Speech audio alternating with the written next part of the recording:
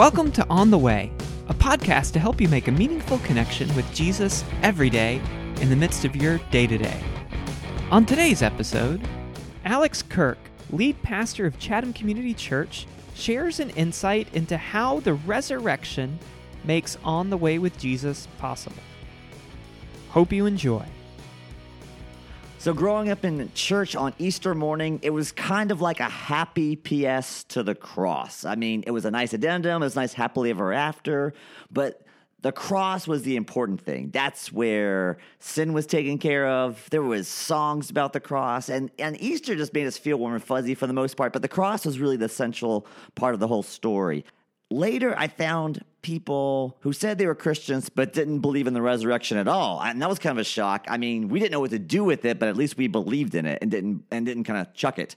And then over time, I've realized that the resurrection really is the central turning point in all of human history. See, a strange thing happens in the New Testament, and that is you've got good Jewish people who pray to Jesus after he's dead.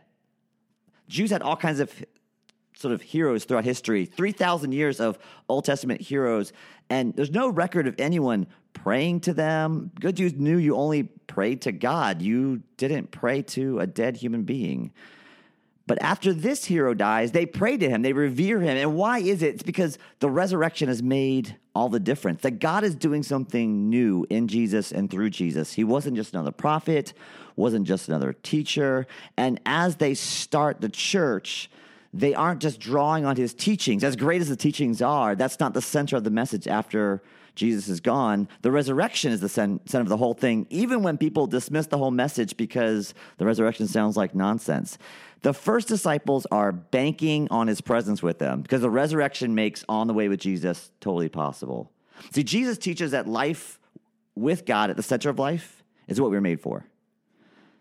The rest of the New Testament says that's now possible because of what Jesus has done. Now, part of what's striking about all the resurrection appearances is that all of them happen as people are on their way. None of them are recorded in a religious setting or in a temple or in a synagogue. Instead, like as they're on their way to embalm a dead body, Jesus appears. As they're on the road to Emmaus, Jesus appears. As the disciples are hiding in fear of the authorities, when the disciples go fishing, and lastly to a man named Saul, he's going to kill Christian. All the resurrection appearances happen as people are on their way to do whatever it is they were on their way to do. And I think part of what makes the disciples so bold as to believe that they could go on their way and keep meeting Jesus was because Jesus had already met them on the way.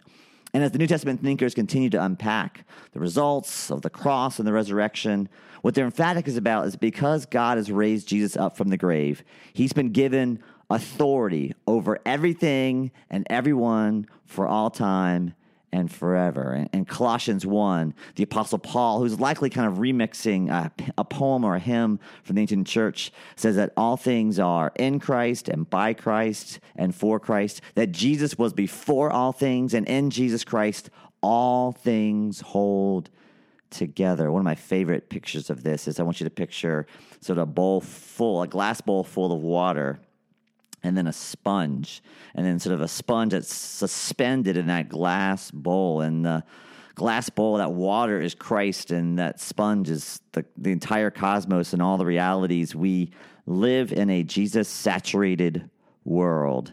The entire cosmos is soaking in Jesus Christ. And right now, I want to invite you to live in that reality, to take a deep breath and recognize that the air you breathe is full of Christ. And the space between you and a person next to you, or between you and the dashboard of your car, that is all filled with Christ. That Jesus is filling every moment of every day, all the time. You live, I live, we all live in a Christ-saturated reality who holds and props everything up moment by moment. It doesn't always feel like it. There are certainly painful moments. It's not visible. People still do horrible things to each other, lots of pain and heartache.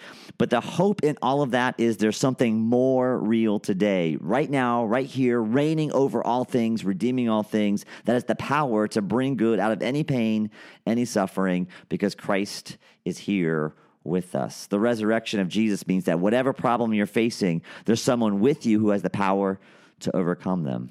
A friend of mine, many years after I gave a talk with that sponge in the bowl illustration, she shared with me that her marriage had been in some really, really, really difficult times. And she said when she was most tempted to walk away, she remembered that she lived in a Christ-saturated reality, and that gave her the strength to hang on till the next round, hang on for one more day. The resurrection of Jesus is good news to you and me today, that as we go on our way, wherever today takes you, the Lord Jesus is there at every turn. There's an opportunity to receive the resurrection power Jesus is in. Whether you're at work or retired or conflicts or family or difficulties, the resurrected Christ stands outside of time and yet it's filling that time, and Jesus got there first. At every single turn, the resurrected Jesus is there, and he got there first. All day, everywhere you go, the resurrected Jesus got there first and is waiting for you. And when we find ways to connect with that, to be present to that reality, what we find is more life, new life. We're more present, more courageous, more peaceful, more wise, more humble, more whole, and more holy. There's a very personal internal work that we do to take up these larger cosmic realities. We call them spiritual disciplines, things like prayer, reading scripture, corporate worship. We'll talk about sacred pathways in the next few days. All this is in the next few days as we think about, okay, if we live in a Christ-centered reality, how do we engage with that? How do we receive that? Some of us have a Vegas-style history with church, that what happened there stayed there. No one talked about it at home when we grew up or the families we grew up.